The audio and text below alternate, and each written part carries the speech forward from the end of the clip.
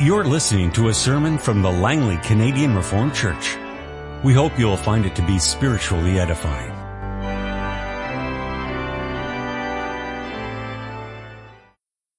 Let's open our Bibles to the scripture readings. In the first place, we read from Leviticus 4, 27 to 35, and then John 1, 29 to 42. If a member of the community sins unintentionally and does what is forbidden in any of the Lord's commands, he is guilty. When he is made aware of the sin he committed, he must bring as his offering for the sin he committed a female goat without defect. He is to lay his hand on the head of the sin offering and slaughter it at the place of the burnt offering. And the priest is to take some of the blood with his finger and put it on the horns of the altar of burnt offering, and pour out the rest of the blood at the base of the altar. He shall remove all the fat, just as the fat is removed from the fellowship offering, and the priest shall burn it on the altar as an aroma pleasing to the Lord. In this way, the priest will make atonement for him, and he will be forgiven. If he brings a lamb as his sin offering, he is to bring a female without defect. He is to lay his hand on its head and slaughter it for a sin offering at the place where the burnt offering is slaughtered. And the priest shall take some of the blood of the sin offering with his finger and put it on the horns of the altar of burnt offering and pour out the rest of the blood at the base of the altar. He shall remove all the fat, just as the fat is removed from the lamb of the fellowship offering, and the priest shall burn it on the altar on top of the offerings made to the Lord by fire. In this way, the priest will make atonement for him for the sin he has committed, and he will be forgiven. Also, we turn to John chapter 1, verses 29 to 42. The next day, John saw Jesus coming toward him and said, "Look, the Lamb of God who takes away the sin of the world. This is the one I meant when I said, a man who comes after me has surpassed me because he was before me. I myself did not know him, but the reason I came baptizing with water was that he might be revealed to Israel." And John gave this testimony, "I saw the Spirit come down from heaven as a dove and remain on him. I would not have known him, except that the one who sent me to baptize with water told me, 'The man on whom you see the Spirit come down and remain is he who will baptize with the Holy Spirit.' I have seen, and I testify that this is the Son of God." Next day, John was there again with two of his disciples. When he saw Jesus passing by, he said, "Look, the Lamb of God." When the two disciples heard him say this, they followed Jesus. Turning around, Jesus saw them following and asked, "What do you want?" They said, "Rabbi," which means teacher, "where are you staying?" "Come," he replied, "and you will see." So they went and saw where he was staying and spent that day with him. It was about the 10th hour. Andrew, Simon Peter's brother, was one of the two who heard what John had said and who had followed Jesus. The first thing Andrew did was to find his brother Simon and tell him, "We have found the Messiah," that is, the Christ. And he brought him to Jesus. Jesus looked at him and said, "You are Simon, son of John. You will be called Cephas," which, when translated, is Peter. Well, let's consider what the church confesses from scriptures this afternoon in Lord's Day 21, question and answer 56. What do you believe concerning the forgiveness of sins? I believe that God, because of Christ's satisfaction, will no more remember my sins, nor my sinful nature, against which I have to struggle all my life, but will graciously grant me the righteousness of Christ, that I may never come into condemnation. Beloved congregation of Christ our Lord, Martin Luther once wrote, and I quote, "If the great sublime article called the forgiveness of sins is correctly understood, it makes one a genuine Christian and gives one eternal life. This is the very reason why it must be taught with unflagging diligence and without ceasing, so that people may learn to understand it plainly, clearly, and discriminately. For to do so is the one supreme and most difficult task of Christians. As long as we live here below, we shall have enough to do to learn this article. No one need look for anything new, anything higher and better. That's the end of the quote. And Luther was right. It is so important to understand what we confess with the article concerning the forgiveness of sins in the Apostles' Creed. There are many different understandings of what divine forgiveness means. And unfortunately, not all of those understandings are biblical. For instance, if you ask, why should God forgive your sins? You're likely to get a variety of answers.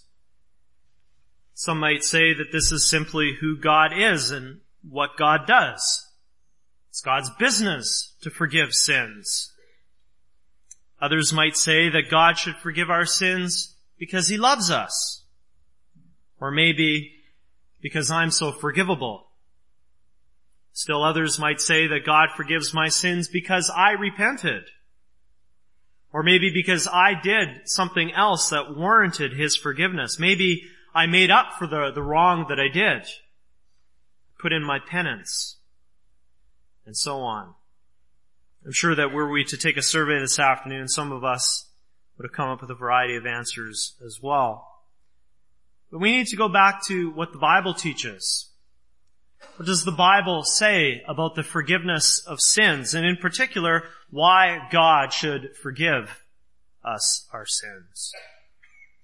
And here we have some help because the Catechism summarizes the biblical teaching on this point in question and answer 56. This afternoon we'll briefly look at both the Old Testament and the New Testament as we consider why God should forgive us our sins. Before we go any further, we need to work towards a definition of forgiveness. In Matthew 18, the Lord Jesus told a parable about a servant. This passage gives us a good idea of what God's forgiveness looks like. The king had a servant who owed him an astronomical amount of money. The servant was not able to pay, and so the king ordered that he be sold along with his entire family. The servant was going to become a slave, and that was going to be the payment for the debt. The servant fell down before the king and begged for mercy. He told the king that in due time, all of it would be paid back. You know what happened? The king responded with compassion. Not only did he not sell the servant and his family, he forgave him the debt. That astronomical amount that was owing was just erased from the books, as if it had never existed. The servant was completely free of what he owed. The canceled debt freed the servant from eternal slavery, from shame and poverty. In Luke 15, the well-known parable of the lost son, prodigal son, we see that divine forgiveness is also about the restoration of relationship. The father forgives his son and receives him back into the family. That's meant to picture what God does in forgiving us. So if we're going to define forgiveness, we could say briefly that it involves canceling the debt of what is owed in order to provide for the restoration of a broken relationship. When we speak about God's forgiveness, the debt that is owed is payment for our sins. God cancels that debt so that we can have a healthy, friendly relationship with Him. The Catechism captures this in two ways. First of all, by saying that God will no more remember our sins. When we read that, I'm sure we right away come with all kinds of questions. Because after all, a few weeks ago, didn't we hear that on the day of judgment, books will be opened, and everything that we've ever said, done and thought will be laid open, publicly exposed for the whole world to see? That sounds a lot like God remembering our sins, doesn't it? Well, Jeremiah 31:34 is an important passage as we think through this. In the second half of the verse we read these words, "For I will forgive their wickedness and will remember their sins no more." This is Hebrew poetry. And in Hebrew poetry we find quite often what's called parallelism. This is when two lines of poetry are basically saying the same thing, but in different ways that often complement each other. "For I will forgive their wickedness and will remember their sins no more." Now in these words, forgiving and remembering no more parallel and complement each other. Remembering no more explains what it means to forgive. It's important to note that the Holy Spirit didn't use the word forget, but remember. I will remember no more their sins. And that's significant because the word remember in the Old Testament is a word that's often used in connection with the covenant. And the covenant, you'll remember, is a relationship. Remembering no more does not refer to the kind of forgetting where you can't remember where you left your keys. It refers to taking something out of the way so that it doesn't form an obstacle to a relationship anymore. In Jeremiah 31, God is promising that those sins will never be used against us. They will never be an obstacle to a healthy, friendly relationship with Him. And you'll remember that when Christ comes to judge the living and the dead, the books are not opened and our sins are not exposed so that our sins can be used against us. Rather, those sins are brought up again so that we can be vindicated and that God can be glorified. We're not going to be looking at this when it happens. We're not going to look at it as a moment of infamy where we hang our heads in shame and go, something terrible and awful.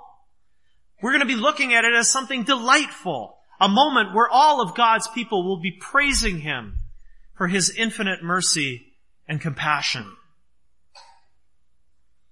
So God will no more remember our sins. Those sins will never be used against us. Never be an obstacle to a relationship with God. That's the first part of forgiveness. The second part is that we will never come into condemnation. See that in the last line, that I may never come into condemnation. In other words, when we are forgiven by God, we are forgiven. Those sins that we committed can never be used against us. God promises that He will not drudge up those sins and then condemn us for them. In John 5:24, Christ says, "I tell you the truth. Whoever hears my word and believes Him who sent me has eternal life and will not be condemned. He has crossed over from death to life." That's His promise to you. That's His promise to all who believe. Now we can deal with the question of why. First of all, let's find out why God forgave sins in the Old Testament. Well, we read from Leviticus 4 about the sin offering. And to help you understand what that was about, let me tell you a story. Now, this story is meant especially for the kids among us, but I think all of us can and we will learn something from it. It's a Sabbath morning in Israel. And on this Sabbath morning, we see a family of Israelites, a father, a mother, sister, and brother. They're getting ready to go to the tabernacle, which was like going to church in the Old Testament. And as they're getting ready to go, the father tells the little boy, "Son, go out into the field and get a lamb." Well, the little boy, he knows what that means. When you go to the tabernacle on a Sabbath morning with a lamb, you're not going to be bringing it home.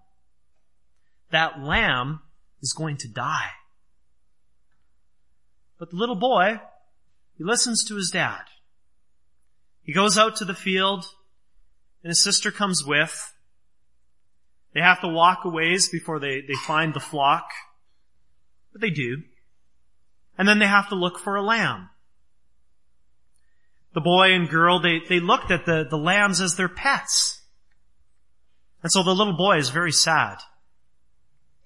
But he must listen to his father. And so he picks out a lamb. And as they're going to the tabernacle, as they're walking on their way, the boy is still sad. The lamb is in his father's arms. The little boy turns to his father and says, "Dad, why does this innocent little lamb have to die? I don't want it to die."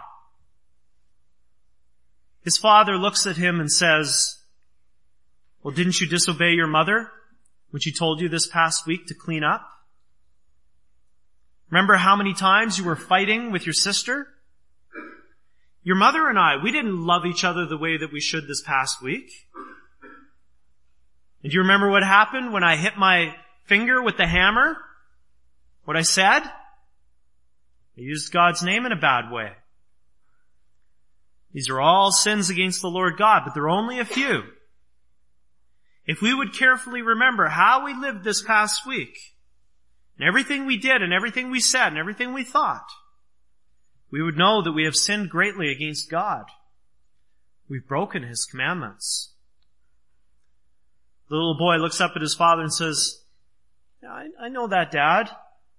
I know that I do some bad things, and I know that our family does too, but why does this little lamb have to die? The father says, "Would you rather have the Lord God punish you and our whole family because of our sins? God is holy. When we sin, He becomes angry. But because the Lord made promises to our fathers and because He loves us, He has given us a way for our sins to be forgiven. We can put our sins on this little lamb so that the lamb can die in our place.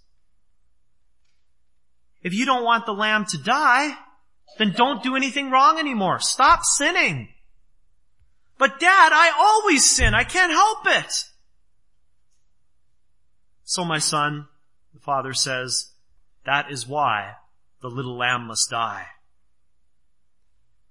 When the family gets to the tabernacle, everything happens just like in Leviticus 4. The priest comes and he takes the lamb from the father. The father puts his hand on the head of the lamb. And by doing this, he puts all the sins of his family on that little lamb. Then the little boy watches as his father takes out a sharp knife and he cuts the lamb's throat. The blood comes pouring out, and they put the blood into a cup or a jar. And then the priest then takes some of the blood and he smears some of it on the altar. And the rest, he has it in that cup and he pours it out in front of the altar. And after all the fat has been trimmed off, the lamb is then put up on the altar, and the fire, whoosh, eats it up. And on the way back home, the little boy talks with his father again. He says, "Dad, can I be sure that the Lord God has forgiven my sins?" "Did you see the lamb die?" the father asks. "Did you see it on the altar? If the lamb died and the lamb was sacrificed, then your sins are forgiven." Now that's the end of the story. If you were to go back in time and ask an Israelite in the Old Testament, why should God forgive your sins? They would say, because the lamb died. And that would be a simple answer, and it would be a true answer. Sin required sacrifice. As it says in Hebrews 9:22, about the Old Testament period, without the shedding of blood there is no forgiveness. Now Hebrews 10 goes on to tell us that those sacrifices in the Old Testament, to be sure, were inadequate. They had to be offered over and over again. And the value of the sacrifice was entirely disproportionate to the sins of the people. A greater and better sacrifice needed to be made. And that lamb, many lambs actually in the Old Testament, point us ahead to the Lamb with a capital L in the New Testament. In fact, that Old Testament lamb that we saw in that story gives us a compelling picture of what happened to the Lamb of God in the New Testament. We read from John 1. Did you catch what John the Baptist said about Jesus in verse 29? He said, "Look, the Lamb of God who takes away the sin of the world." He said it again in verse 36. "Look, the Lamb of God." With these prophetic words, John was tying Jesus back to the sacrificial lambs of the Old Testament. We don't only find this connection with John the Baptist, but also with the Apostle John and the revelation he received from the Lord Jesus. For instance, in Revelation 5 verse 6, we read, "Then I saw a lamb looking as if it had been slain." The lamb is clearly Jesus Christ. In Revelation 7, the saints have washed their robes and made them white with the blood of the Lamb. And so also in the New Testament, we can answer the question of why God should forgive our sins by answering very simply and truly, because the Lamb died. The Catechism expresses this when it says that God no longer remembering our sins is because of Christ's satisfaction. Jesus Christ was the sacrifice which satisfied God's wrath and paid the penalty which we had incurred against ourselves. As John puts it in 1 John 2 verse 2, He is the atoning sacrifice for our sins. We're forgiven, not because of anything in us, not because of anything we've done, but only and entirely because of Christ's satisfaction. This is an important truth to remember for those who are affected by suicide. Because forgiveness does not depend on our having repented of every and confessed every single sin that we've ever done in this life. A believer can take his or her own life, and we can have comfort and we can have certainty that that person is with the Lord because of this article about the forgiveness of sins. It does not depend on us and on what we do. Anything we do, including our repentance, it depends entirely on Christ. And if we believe in Christ, and we have every reason to believe, Brother Beisterfeld believed in Christ, we can be comforted and we can have certainty because of God's promises in His Word. So Christ's satisfaction. There's one more element that the Catechism introduces into the picture. It's not merely the case that our sins are forgiven and we're brought back to square one, so to speak. God's forgiveness, listen carefully, God's forgiveness does not mean that we're given a clean slate and we get to start over and try again. Or to use a different picture, it doesn't mean that the judge simply declares us innocent and lets us go to try and live clean. The good news is that Christ has not only paid for our sins with His sacrifice, He has also lived a perfect life in our place. That's why the Catechism speaks about God graciously granting us the righteousness of Christ. All of Christ's good works, all of his perfect obedience, all of that is given to us or imputed to us. Romans 5:19 puts it this way, through the obedience of the one man, the many will be made righteous. So you know what? God's forgiveness is not a matter of God saying, here's a clean slate, why don't you start over and try again? No, it's God saying, here's a clean slate. And this slate is going to stay clean because you have someone who made it permanently clean for you. Nothing can ever make this slate dirty again. Nothing. It's God saying, to use the courtroom image again, not only do I acquit you of all the charges, I also declare that you are and you always will be right with me because of what Christ did for you.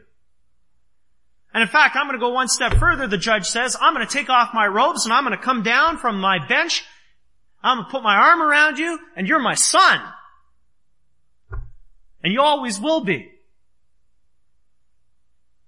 In our court system, we don't have a category called justification. You're either innocent or you're guilty.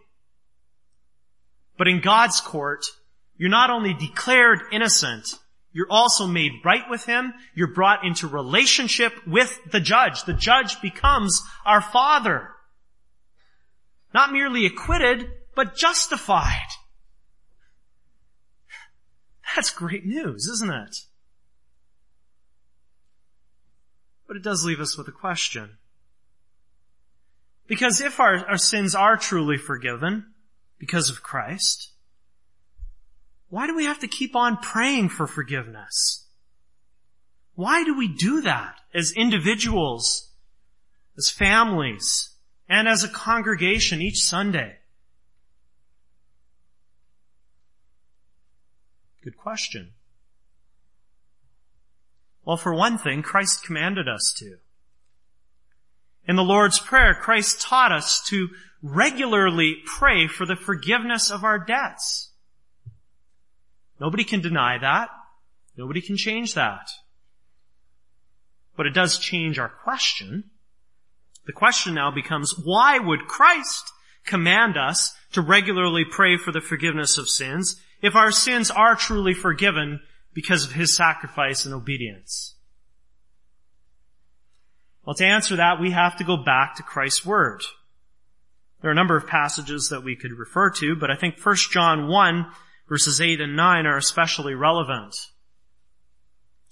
Sometimes we hear these words, especially verse 9, as our assurance of pardon in the morning worship service. Well, start with verse 8. Verse 8 says, if we claim to be without sin, we deceive ourselves and the truth is not in us. Verse 10 says the same thing. If we claim we have not sinned, we make him out to be a liar and his word has no place in our lives. In other words, the reality is that as Christians, we continue to sin. Then we also need to confess our sins and seek forgiveness from God. That's why verse 9 says, if we confess our sins, he is faithful and just and will forgive us our sins and purify us from all unrighteousness. If we confess our sins. That could also be translated, if we keep on confessing our sins. It's meant to be a repeated action throughout our whole lives, not just a once-off sort of thing. Unlike the sacrifices of the Old Testament, Christ was offered once for all. But believers repeatedly seek forgiveness on the basis of what he did that one time. And if you think about it, what could be better for our spiritual health in this world than to keep on fleeing to Christ? What could be better for us than to constantly humble ourselves and see our need for a Savior? The Savior's command is designed to prevent us from cheapening God's grace and his forgiveness. The Savior taught us to ask for the forgiveness of our sins so that we would constantly be running to Him and depending on His satisfaction and His righteousness, so that we would never, not even for a moment, begin to trust in anyone or anything else. And when we do seek out God and plead for His forgiveness, He freely gives it to us. Each time He promises that He will never use those sins against us. He promises us that as far as He is concerned, we are in Christ. And we are perfect, righteous, and holy. He promises that we are right with Him and that we are His sons and heirs. Martin Luther was right. There is enough in this one article of the Creed to occupy us for a lifetime of study, reflection, and application. And more than likely, some of you still have questions that I haven't answered.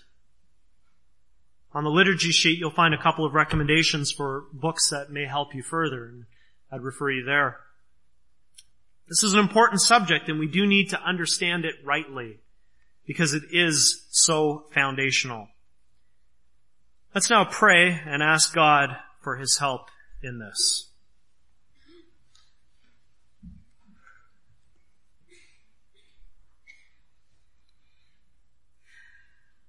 O God, our merciful and gracious Father, we thank You for the truth of Your word concerning the forgiveness of sins. We're grateful to You for the satisfaction of Christ our Savior. We praise You that because of Him You'll no more remember our sins or our sinful nature. Thank You for graciously giving us the righteousness of Christ our Lord, so that we will never be condemned by You. Your goodness and Your mercy are evident everywhere here as we consider this truth, and we adore You. Please help us with Your Holy Spirit to understand. Help us with Your Spirit and Word to believe the forgiveness of sins, to seek it out from You each day, and to rest in the comfort and certainty of knowing Your promises. Father, we thank You for being a forgiving God in Christ. Hear us as we pray in Him. Amen. This has been a sermon from the Langley Canadian Reformed Church. For more information, please visit us on the web at www.langleycanrc.org.